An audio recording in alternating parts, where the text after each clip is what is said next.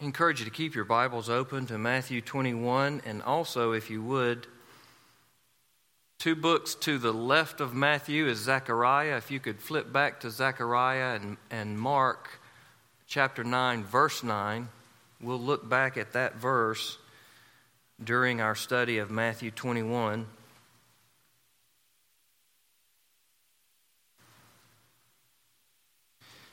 From the Old Testament prophet that Matthew quotes in this text, we'll go back and look at that verse.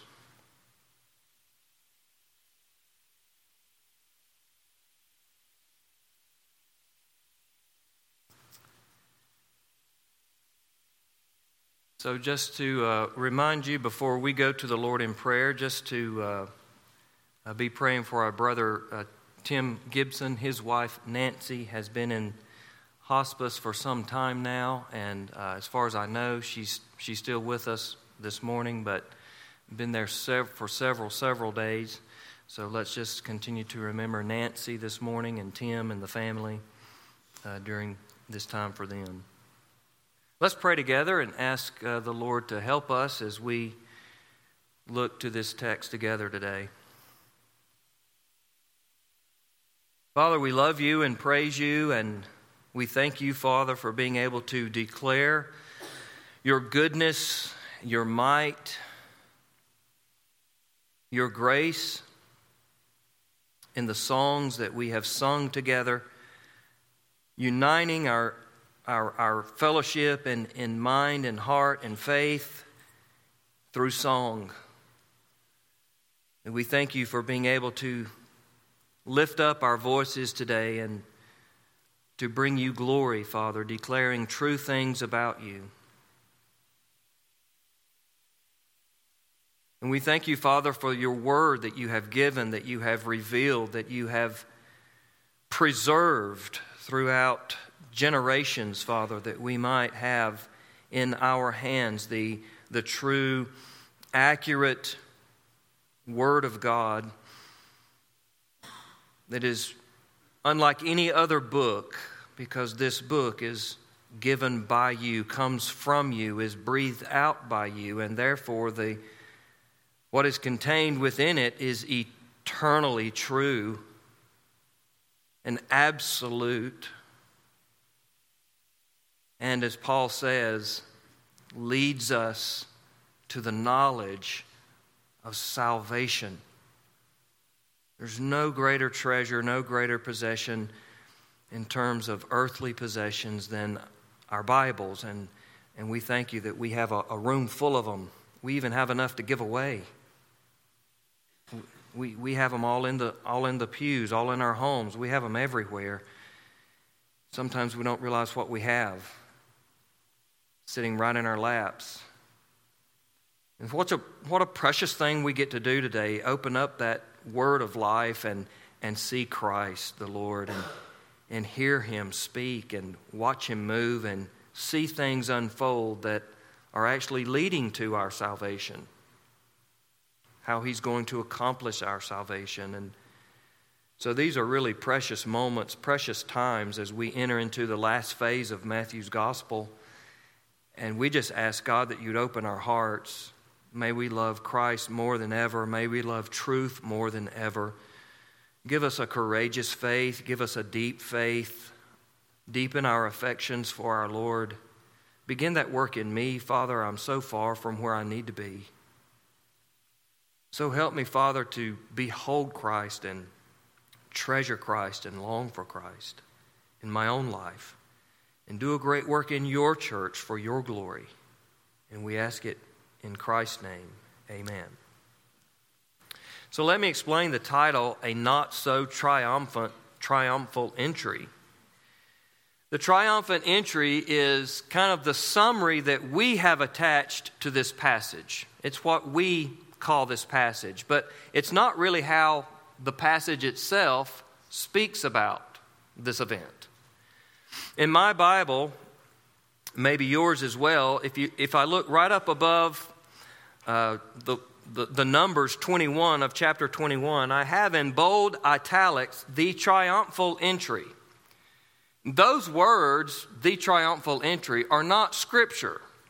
Those are not part of God's inspired Scripture. Those are headings that are provided by our translators.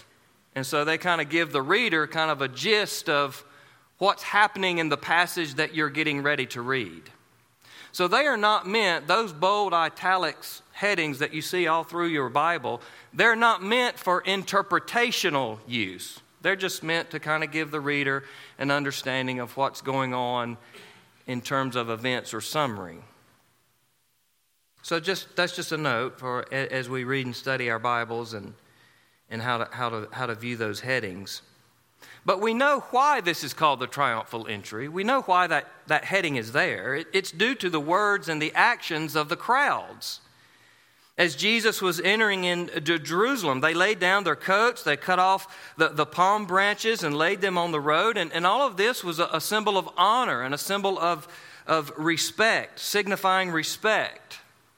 And they shout over and over in a very celebratory fashions, declarations about Jesus that are absolutely true. And so when you kind of just brush through the text, reading, it all does seem and look and feel and sound like something very triumphant. But what's interesting, though, is that Matthew, the writer of this gospel, he doesn't really place much emphasis on the crowd's reaction to Jesus. He kind of just simply tells us this is what happened when Jesus came into Jerusalem. What Matthew does, however, he does place great emphasis on how Jesus arrived in Jerusalem. And in essence, he brings the narrative, he brings the story to a screeching halt and takes us to the Old Testament. And then continues the narrative. So his emphasis actually is on how Jesus arrives in Jerusalem. And that, exactly where you would not expect to find the triumph, is where the triumph is found. That's what makes this entry triumphal. So let's talk about, there's really two main things that are presented in these 11 verses, the colt and the crowds. So let's talk about first the prophecy of a colt. The prophecy of a colt. And first notice with me that Jesus is totally aware of his surroundings, even from a distance away. He tells his disciples, he says, now, the village in front of you, go into that village, and then he begins to explain everything. Not only his surroundings from a distance, but how everything will unfold, even right down to the smallest of details. He knows where to find the colt. He knows the conversation that's going to take place when the disciples approach the colt. He knows exactly what the disciples need to say when they're questioned about getting the colt. He knows how the owner is going to respond when the disciples reply to him. Now, the rest of this story is found in the other Gospels, the conversation. And he knows this all. Why? Because he is God and this is his plan. He is God and this is his plan. In fact, it's been his plan for thousands of years. Indeed, that's why Matthew takes us back to the Old Testament.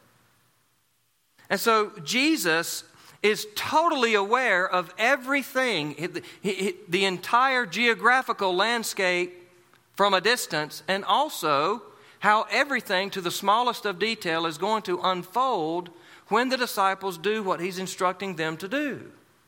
Now think about that for a minute. It's one thing to be aware of, maybe I've been to that village several times and I'm aware that 9 times out of 10 there's a colt tied up right here. And maybe I can take a fairly good educated guess and say, now when you go in there, there's going to be a colt there. But how then do you say, now say this to the owner, and the owner's going to say this to you, and then bring that colt to me? Think about that. Think about these narratives that we read about Jesus. Only God can do that. Only God can say, this is exactly what's going to happen, this is exactly what's going to be said, and just bring the colt to me. We read last week, only God can open blind eyes. And only God can orchestrate events and people and conversations to fulfill His sovereign plan. The point is, you have to be God to do the things that Jesus does. And that has always been Matthew's point. From the very opening up of Matthew's gospel, he's been stressing over and over again, listen to what Jesus is saying, look at what Jesus is doing. Only God can do these things. Therefore, Jesus is God. That's why Matthew has written a gospel account of the Lord Jesus Christ. That's why Matthew keeps pointing us back to Old Testament prophecy. This is now the 10th time that Matthew has written. Now, this took place to fulfill what was spoken. Matthew is constantly reminding us over and over again, you cannot do these things. No one can do these things with the certainty and the precision down to the detail that these things are being done by Christ unless you are God in the flesh. And so first we see that Jesus' actions in this narrative declare that He is God. But second, we see that in fulfilling yet another prophecy, the Scriptures themselves are declaring that Jesus is the Messiah. And that's Matthew's point as well, isn't it? Matthew is saying, look at Jesus, listen to what He says, watch what He does. He has to be God. But then He says, remember what was said? So He's saying, even the Scriptures are saying, look at Jesus. He has to be the Son of God. He is the Messiah. And so we see yet again the Scriptures themselves are declaring this is the Messiah, this is the coming King. Let's look back to Zechariah chapter 9, verse 9. This is the verse that Matthew quotes in verse 5 of 21. I just wanted us to see it in the Old Testament context.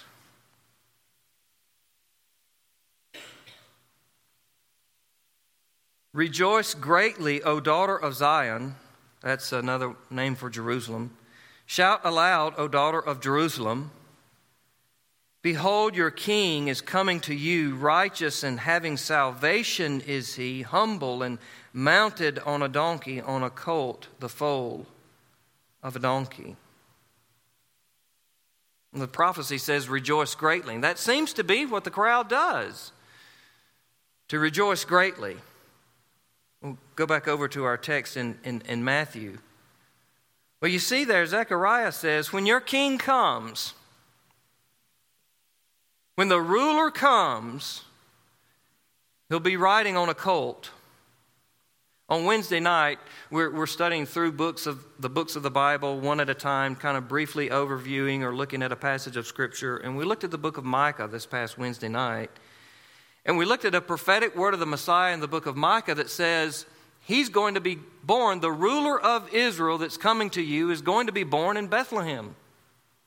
And then we looked over in Luke chapter 2 to see that Caesar Augustus sent out a decree that all the world should be registered. So the entire empire, God in His sovereignty orchestrates it such that a decree goes out from Caesar, who is an unbeliever, and the whole world shuffles about to get people back to their hometown so that right at the time that Mary is getting ready to deliver Jesus, they find themselves where?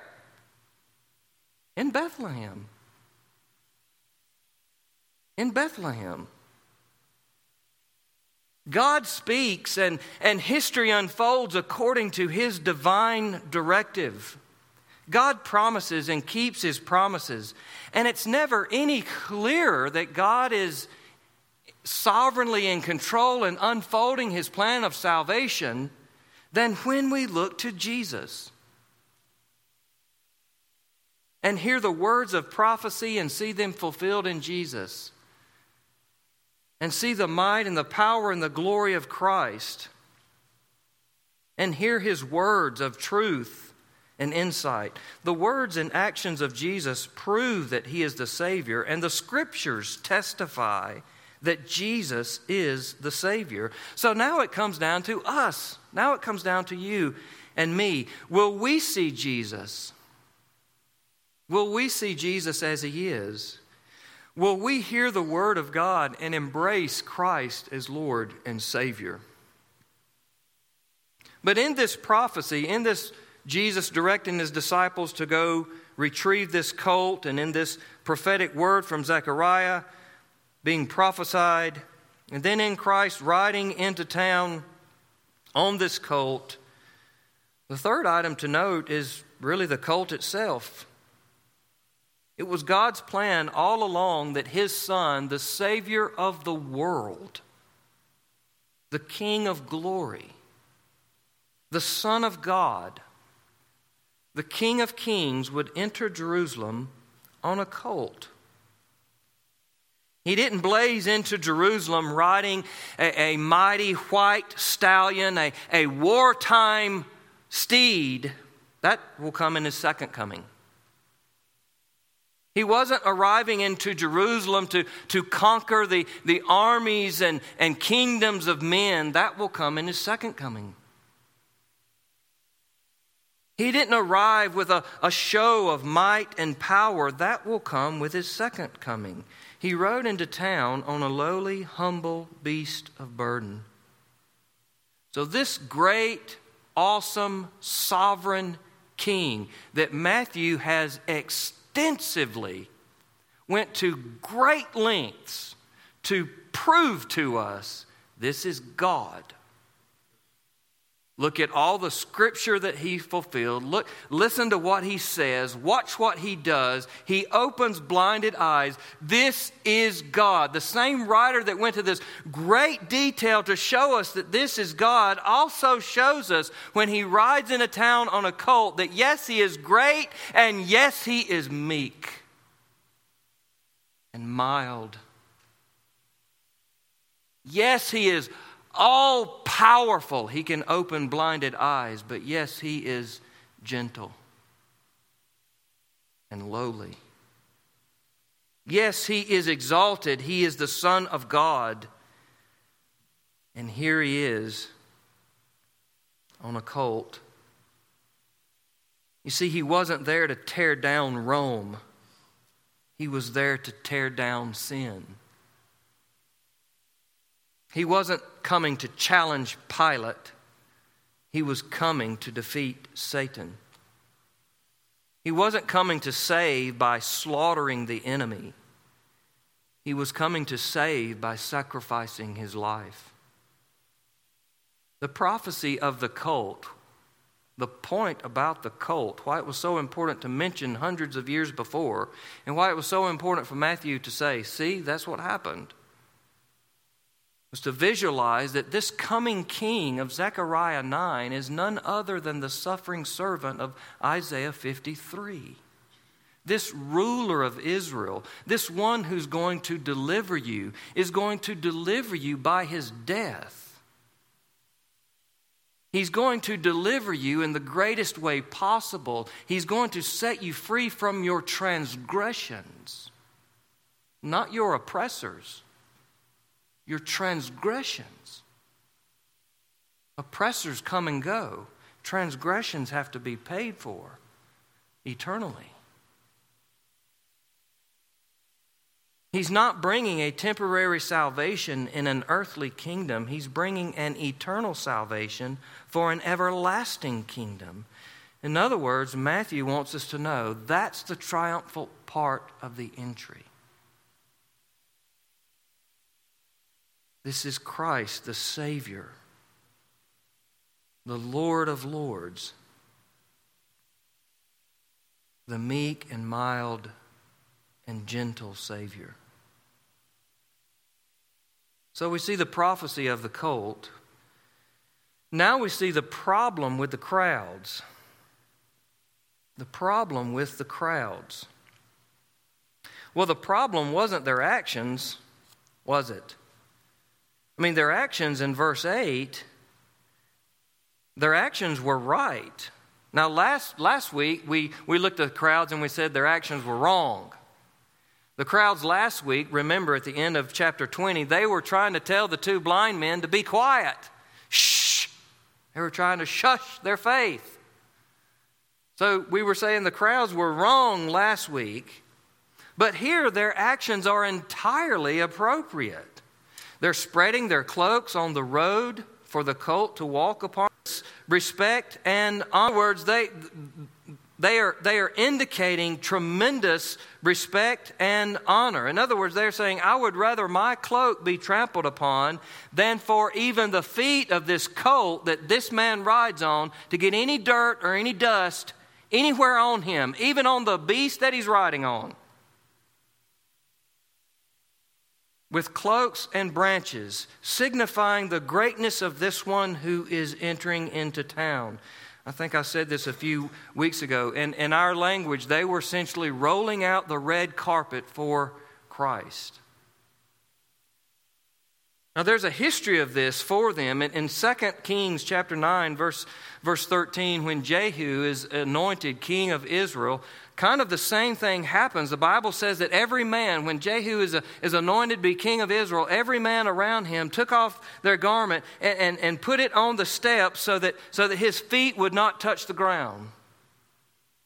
And they blew the trumpet and they proclaimed, Jehu is king, Jehu is king. And so there's great history to this event. There's kind of a tradition. There's a history behind what's happening so that everybody around understands what's being signified by this. So it's not every person and every day that this happens. It's not like every other Saturday the crowds get together and say, hey, let's throw our cloaks down. But this happens on very few occasions that signify that we believe this person is our king. We believe this person is going to deliver us. We believe this person is the ruler over us. And we celebrate it because we want it to be so. So there's great history and significance to this kind of welcome that Jesus receives. So the problem's not with their actions. Their actions are right. And the problem's not with their words. Their words are true. In verse 8, we see their actions. In verse 9, we see their words. Every single thing they declared about Jesus was absolutely true. They cry out, Hosanna, which means save us. Now that's exactly what Christ is coming to do. He's coming to save. That's exactly who he is, the Savior. That's exactly the cry to ring out to Christ, Hosanna, save us, save us. Because only he can truly save us. And they say, Hosanna to the Son of David. Remember, we learned last week, this is exactly what the blind men attributed to Christ. When they heard Jesus was passing by, they started calling him Son of David. In other words, they were attributing this title to Jesus. They were declaring that he is the promised Messiah. He is the promise of the covenant with David, that David's going to have a son who's going to sit on the throne and rule forever and have a kingdom that will never end. So they're saying this is him. This is that promised son of David. This is the Messiah. Hosanna, save us, rule over us, deliver us. You are the Messiah. You are the promised one. You are here to deliver the people of God. I thought it interesting that the crowds are saying this now. Could it possibly be that the crowds are now convinced that Jesus is the Son of David due to the testimony of the two blind men? Remember that last week? The blind men were calling to Jesus. They were calling him Son of David. They believed he was the Messiah. They believed that he could open their eyes. They had no doubt in their mind. And lo and behold, we found out we read last week, he actually did open their eyes, so he actually is the Messiah. So the crowds witnessed this. And that happened because the blind men would not allow the crowds to silence them. So more than likely some in this crowd were in that crowd, and maybe having witnessed this extraordinary miracle, the crowd becomes convinced as well. Hey, this is the Son of David. This is the Messiah. This is the promised one. He's here to deliver us. He's here to save us. Hosanna. And then they say, blessed is he who comes in the name of the Lord. In other words, they are acknowledging in this man Jesus. Blessed is he who comes in the name of the Lord. God is working here. God is here. God is present. And even more so, they cry, Hosanna in the highest, meaning they believe that this is coming from heaven. Hosanna in the highest. Save us in the highest. So they believe God is at work. They believe God is here. They believe God has come to save them. So their words of adulation could not ring any truer. This is precisely who Jesus is. This is precisely why he has come. Their actions were right. Their words were true. The problem with the crowds is their intention and their motivation behind their words and actions. The problem is the heart. Not the outward actions, not the words that are spoken, but the heart behind the actions and the words. Their reason for saying these things and their reason for doing these things was misguided, misled, wrongly intended. Now, we don't find out about this till later. If this is the first time you've read the Gospel of Matthew or any Gospel, you're reading through chapter 21 and you don't see any issues until later in the narrative of this week of Passion. We don't see this yet, but Jesus knows exactly what's taking place as he's riding into Jerusalem. Matthew, now that he's writing this gospel now, he knows exactly what's going to take place. So he's not placing emphasis on the crowd. He's placing emphasis on the colt.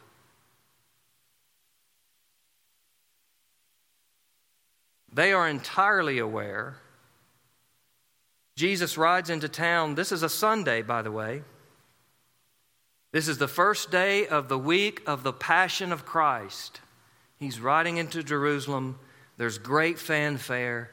Next Sunday, he'll rise from the dead. 1 week from today in our text, Jesus rises from the dead. Now that's a stark difference, isn't it? Riding into town and rising from the dead. So in between those 2 Sundays, many people in this crowd who are shouting, Hosanna, save us, deliver us, rule over us, will be shouting, crucify him, kill him, get rid of him. We detest him. Slaughter him. In less than a week, this is shattering. Breathtakingly turnabout. You see, they thought Jesus was there to deliver them from Rome, to conquer their political enemy. They had no idea he was there to conquer their greatest enemy. And that kind of takes us back to the story of Jehu. Because after they lay down their garments for Jehu, and after they blow the trumpet, and after they proclaim him King of Israel, he goes and assassinates and slaughters everybody that was his enemy. And that's what they're waiting on Jesus to do. Ride into town, be proclaimed king, and slaughter Rome. But when he didn't conquer Rome, when he was arrested by Rome and shows up beaten and bloodied on the steps, this is not the Jesus I bought into 4 days ago. Crucify him.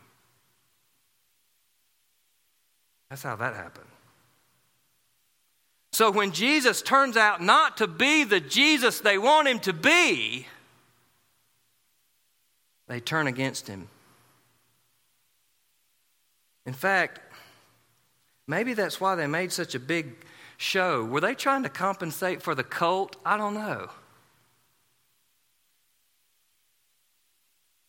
We know this, though, don't we? Crowds are fickle. Crowds are swayed.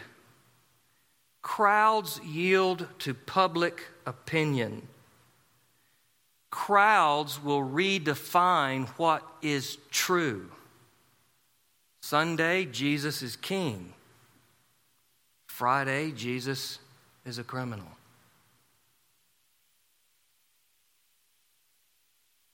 That's why, listen, church, listen very carefully. This is the main takeaway from this text for us, main point of application.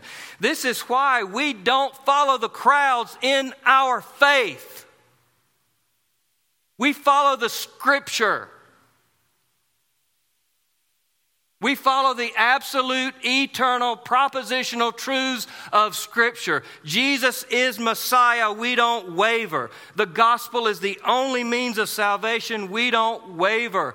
Our God is triune and eternal and holy. We do not waver. The Scriptures are true. We do not waver. We don't flow with the crowd. We follow the Scripture. That's why this is a not so triumphal entry. All of the adulation rings very, very, very hollow. Very shallow. Even though it's true. So concluding, there's a stunning, vivid lesson here for us, isn't there? We can do the right thing, like come to church. We can say what is true, like confess, yes, Jesus is the Lord. But if our heart does not believe, if in our heart we have not embraced and surrendered and given our lives, if in our heart we do not believe, our actions and our words have little meaning. They ring hollow, they ring shallow.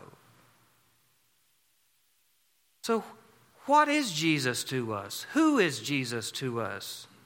Is he nothing more than fire insurance? Is he nothing more than just a ticket to heaven? Have we said the right words like saying a sinner's prayer? Repeating somebody that's saying something to us? Have we gone through the right motions like being baptized? Have we done all that? Have we done all the right things, but for the wrong reasons? Because there's a kind of Jesus that we want, a kind of Jesus that'll get us to heaven, but leave me alone while I'm here on the earth. A kind of Jesus that'll take care of my soul, but leave my life alone. Is there a kind of Jesus that we want, and when it turns out not to be that Jesus, we don't want him? Do we believe in our heart that Jesus is our only hope of eternal life, and therefore we've given our life to him?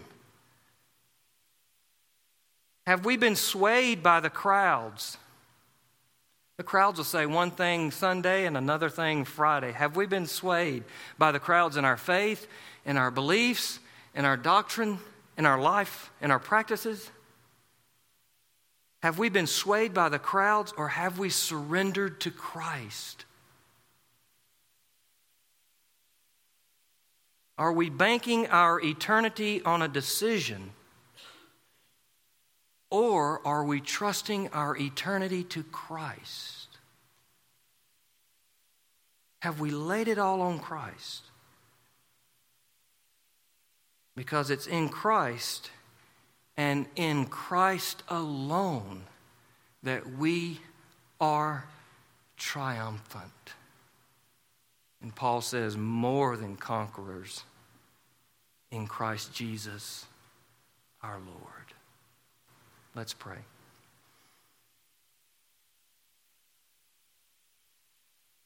Father, thank you for this wonderful picture of Christ riding into Jerusalem, knowing what lies ahead, knowing why he's there, not being swayed at all by the very shallow adulation of the crowds, but very purposeful, coming to Jerusalem, to lay down his life to be our Savior, to rescue us from our own sin. Father, we pray that Christ might be lifted up in our words and in our hearts today. May we see him as the glorious Son of God, mighty in power, yet meek to save the lowliest, to become the lowliest of all, to save the lowliest of all. Thank you for us being able to see Christ and meditate and think about and make some applications about these verses, Father. But it's just another Sunday unless we're changed, unless by the Word of God and the power of the Spirit of God, we are changed by what we have seen. So change us, Lord. Some of us need Christ. We truly need Christ. Not the Jesus we wanted him to be, the Jesus he is. We need Christ today. Would you draw us to yourself in glorious salvation, that we would repent and we would believe and we would truly embrace Christ as our Lord of all. Help us who are in the faith to be rooted and grounded in the faith, to not be swayed by the crowds, to not be fickle like the crowds, but to be deep in our affections and strong in our faith and anchored in Christ. Do a work in us, Lord, today. Change us into your likeness. You be glorified in all things. We ask in Christ's name. Amen. You have been listening to the sermon ministry of Will Owens, pastor of Grassy Pond Baptist Church, Gaffney, South Carolina. Be sure to visit willowens.com to hear more sermons, read blogs, and learn more about the missions branch P67 Missions. Again, thank you for listening to Will Owens.